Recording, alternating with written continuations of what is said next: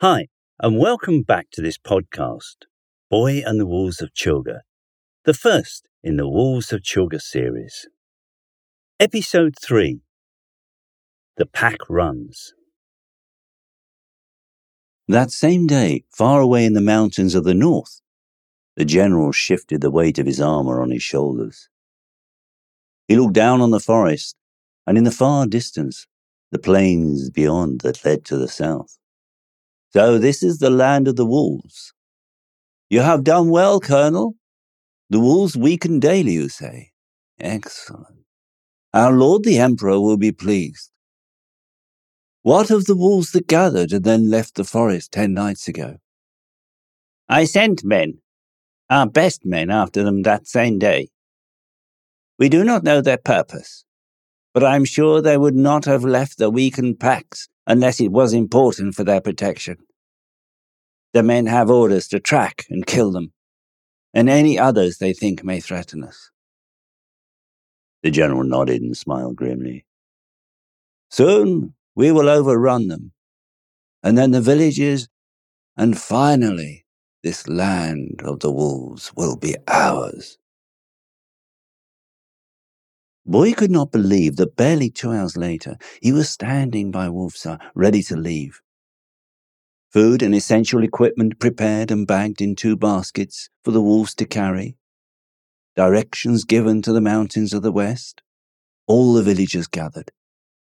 Detra and Milena's parents were all talking quickly and earnestly, their faces full of worry. Others were pointing him out and whispering. He hated being looked at that way. The wolves stood tall and proud, fur glistening in the sunlight. Wolfstar turned to Wolfrea, who spoke his words. It is time to leave. It is a right that Longtail bear the weight of Detra, Growler for Milena, and Biter will take you, boy. A large wolf stepped forward and stood before him. It leaned towards him and sniffed his face. He felt the wolf say, You smell strangely, boy. Before he could think of an answer, Milena ran over to him. Detra's telling all the boys what an adventure is going to be. It is exciting, boy, isn't it? Boy didn't know what to say. He couldn't tell her he was frightened, had never ridden before, and wanted to be home with Grandy. He shrugged his shoulders and looked up at Biter. I suppose so, but it's a long way down, isn't it? It is, but we're going to be going very slowly at first, so we can get used to riding. She couldn't help showing her excitement. And it will be such an honor.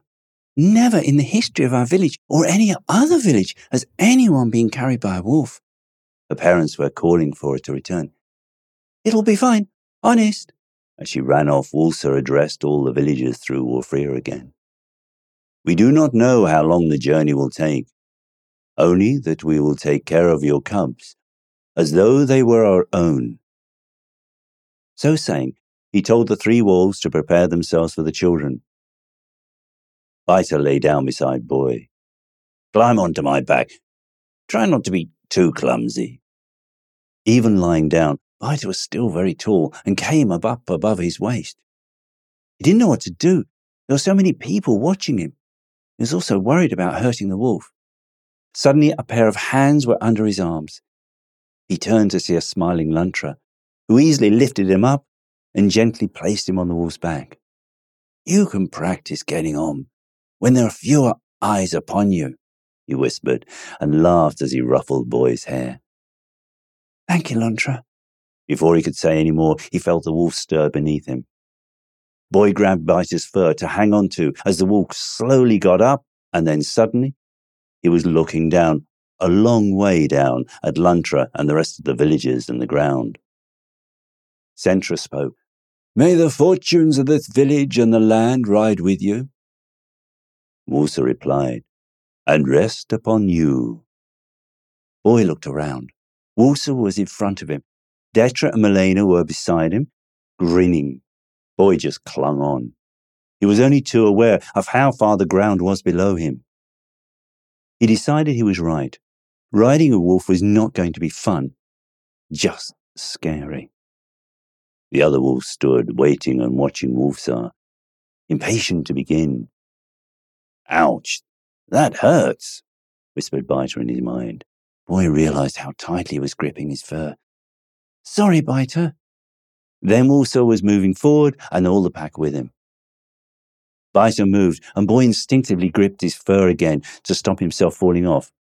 Sorry, Biter, he repeated again, as he felt rather than heard the gentle growl beneath him. As they left the village behind him, he became aware how luxuriant the wolf's fur was. He wanted to stroke it and run his hands through it, but somehow knew that would be wrong. Boy, Wolfso summoned his attention. Boy, the other children, they cannot hear me. You must speak to them for me. Tell them we will walk for the first hour or so you may get used to riding on our backs. Then we must begin to run. Boy shouted across to the others, and they just nodded, for they, like him, were concentrating on staying up. Boy began to take in the countryside. They were heading across gently rolling grasslands, broken up by small woods. To their left, the hills where the tunnel lay. In front of them, in the far distance, the blue, jagged mountains of the west. They looked so far away.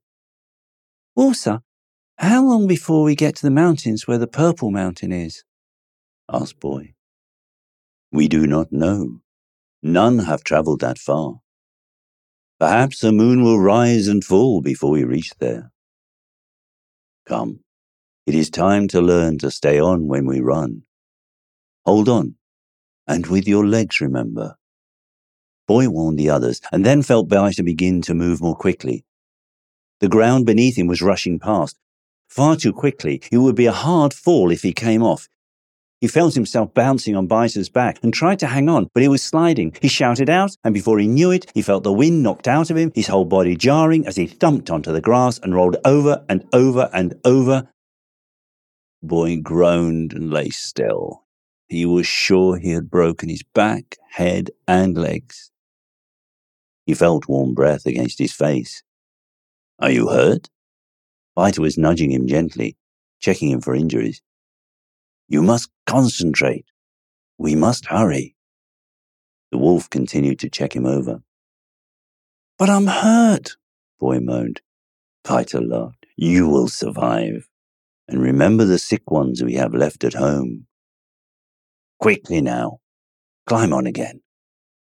Boy got up, embarrassed that everyone was watching him.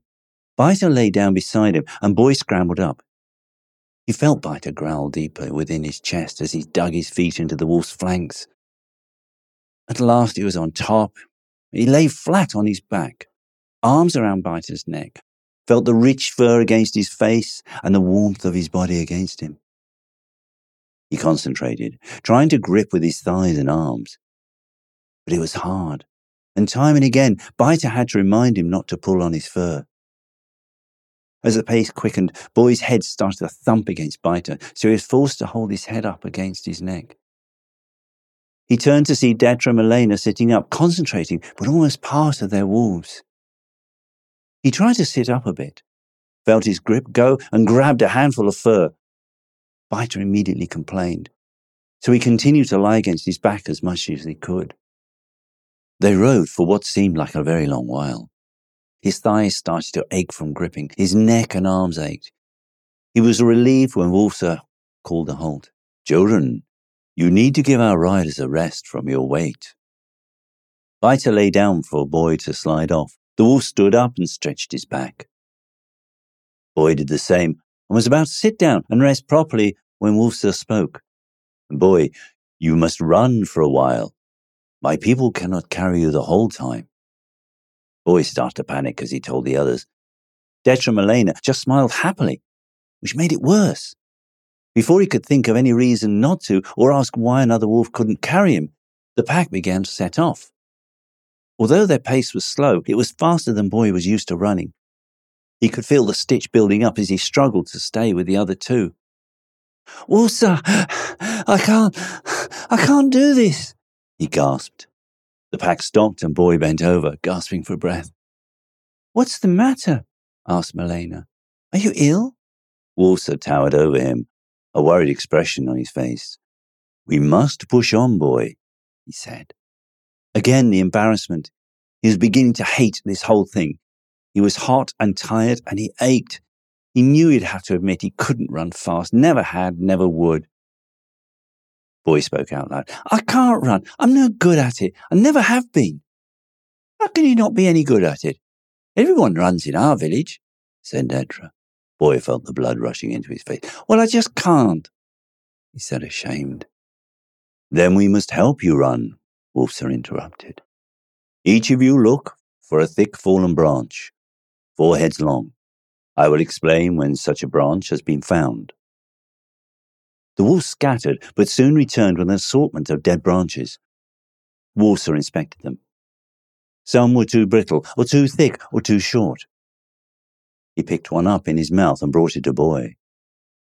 It looked quite like bamboo, long and thin but strong. "Grey Paws, you and Fleetfoot hold the branch between you. Boy, stand between them and hold on to it with both hands. We will pull you. We must teach you to run, but there can be no delays." At Wolf's signal, the 2 wolves held the makeshift pole in their mouths. They lowered their heads so Boy could stand between them, gripping the pole in the middle. Slowly, they set off again. He was instantly jerked forward. He thought his arms had come out of his sockets. He stumbled as though he'd been pulled along and felt the pole slipping from his grip. He tripped and fell on his face, the wind knocked out of him. Boy just wanted to cry, but he knew he couldn't, not in front of the others. He swallowed hard and got up. He tried to ignore the aches and pains that seemed to be all over his body. Suddenly Malena was beside him. "That must have hurt. Look, why don't you bend your arms a bit and hold the branch like this?" He felt himself calming down. Pleased he seemed to understand. It also meant he didn't have to look at the others. At first, he struggled to keep up and not be jerked along. But gradually, he got into a rhythm. Although it made his arms and shoulders ache, it took much less effort to run.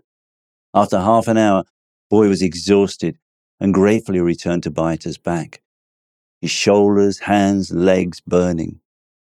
But that too was hard work, and his legs quickly began to feel numb. Running, riding. The day seemed to go on forever. As the sun set, wolves had declared they would halt in a small copse by a stream. He heard Detra and Malena talking about a fire and food, and what fun it was and how hungry they were. He ignored them and went to look for the baskets. 2 of the wolves had been carrying the baskets in their mouths and had put them down together by a tree. They held essentials for the children, and a third, now folded up, to carry the goodness back that was to be found on the Purple Mountain. He pulled out a blanket.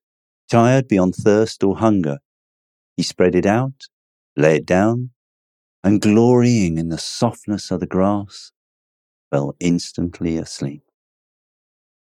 He was woken by Malena nudging him, telling him food was ready. He curled back into the blanket and closed his eyes. "Wake up, sleepyhead. Time for breakfast."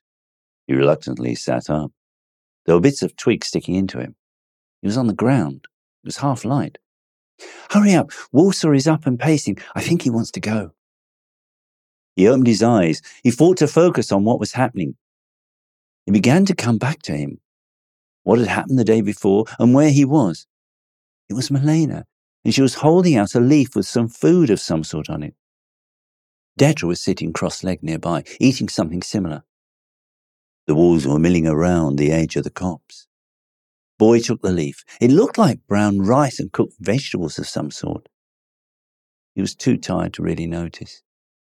He followed Detra's lead and used his fingers and tried some. It was delicious. Sweet and soft and savoury, all at the same time. He started to wake up properly and realised how hungry he was.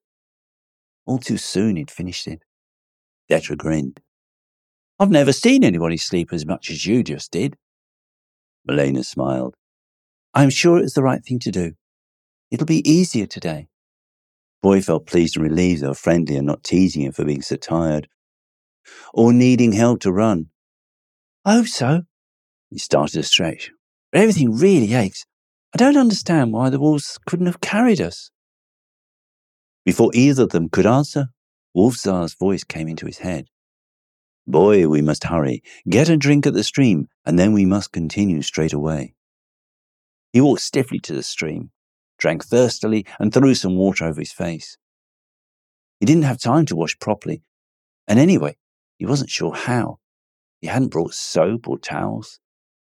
He stood up, stretched, and turned around to find Biter behind him looking down, with deep black and yellow eyes.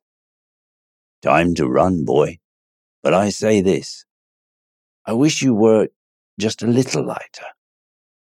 Just as Boy felt the colour going to his face, Biter growled a laugh and touched Boy's forehead with his nose. Come, you look ready to be riding, not running for a while. Thank you, Biter. I am stiff. Will we be running all day, even longer than yesterday? He knew the answer, really. Of course. And this time, we must try and go a little quicker. Worried and tired in equal parts, Boy scrambled on and clung on as the pack began their chase across the plains. The mountains were still just a blue haze in the distance in front of him. As ever, Wolfser led. Now they were going faster. They fell in line, one behind the other. Wolfser and the lead hunting wolves, then Boy, Malena, and Detra. Lastly, 2 wolves carrying the baskets in their mouths. Boy gradually got used to the increased pace, and his limbs continually aching. Riding, running, riding. The day felt interminable. They had only had the shortest stop for a snatched mouthful of food, and then on again. That evening, he stayed awake just long enough to eat some food before crawling into his blanket to instantly fall asleep. By the end of the 3rd day, Boy was still exhausted, aching perhaps even worse. But he was sitting more comfortably on Biter, and he was running further and faster than he ever had. He still couldn't find it as easy as Malena or Detra, who seemed to love riding the wolves. They made it look so easy. He'd also gained an appetite and looked forward to their meals together. The food was so tasty, even though he had no idea what they were made from. All the vegetables and fruit looked different from anything he'd seen before, but they tasted so good. As he sat eating his meal with Malena and Detra, Boy turned to Biter and asked why the other wolves didn't share the burden of the children. It's because we are descended from those that carried the first stranger to our lands. It was during the time and wars of the Ravages. All 3 died carrying and then protecting her. So, in memory of their sacrifice, only direct descendants from the 3 may carry a stranger. And that is the reason only Growler, Longtail, and I may carry you. Please, do not ask more, for it is only right that when the tale is told, it is in full. It would not be fitting to rush the telling on this journey. Perhaps when it is over, there'll be such a time. Boy was full of questions about who the stranger was and the wars, but he didn't want to offend Biter, and instead concentrate on his food for a while. The meal over, and Boy was thinking how nice it would be to curl up in his blanket, when Detra leaned forward to look at his scar. It was healing, the redness had nearly gone, but not the outline. Does it hurt? Asked Detra, fascinated. Boy shook his head. It does look like a wolf, you know, commented Malena. You sure? Boy twisted his shoulder to examine it. Yes, you can see the outline of the face, Malena replied as she traced it with her finger. His eyes and nose and mouth, here, here, and here. It's definitely a wolf. She stared at her finger. Does it feel warm to you, Boy? Because my finger's tingling. Can I put my hand against it to check? Sure, Boy replied. I can't feel anything. She put her palm against the scar and turned to Detra. It is strange. I can feel a heat and tingling all the way along my arm. She jolted back, puzzled. Didn't you feel anything at all, Boy? Nothing. He shrugged his shoulders and looked at them both. No, nothing. You do it, Detra. Go on. Taking his hand, she placed it on Boy's arm. Boy smiled indulgently at Detra, who half smiled back. Then his expression turned to alarm, and Detra quickly pulled away and sat away from Boy. Malena's right. I felt the heat go right up my arm. What did you do? Boy didn't know what to say. The three of them stared at each other. I didn't do anything. He put his own hand against his arm. See? Nothing. I didn't do anything, honest. The three of them looked at each other. Wolsa sensed something was wrong and moved towards them. You look puzzled. Is there a problem? Yeah, there is, said Detra. It's Boy's arm, the scar. It gives off a heat.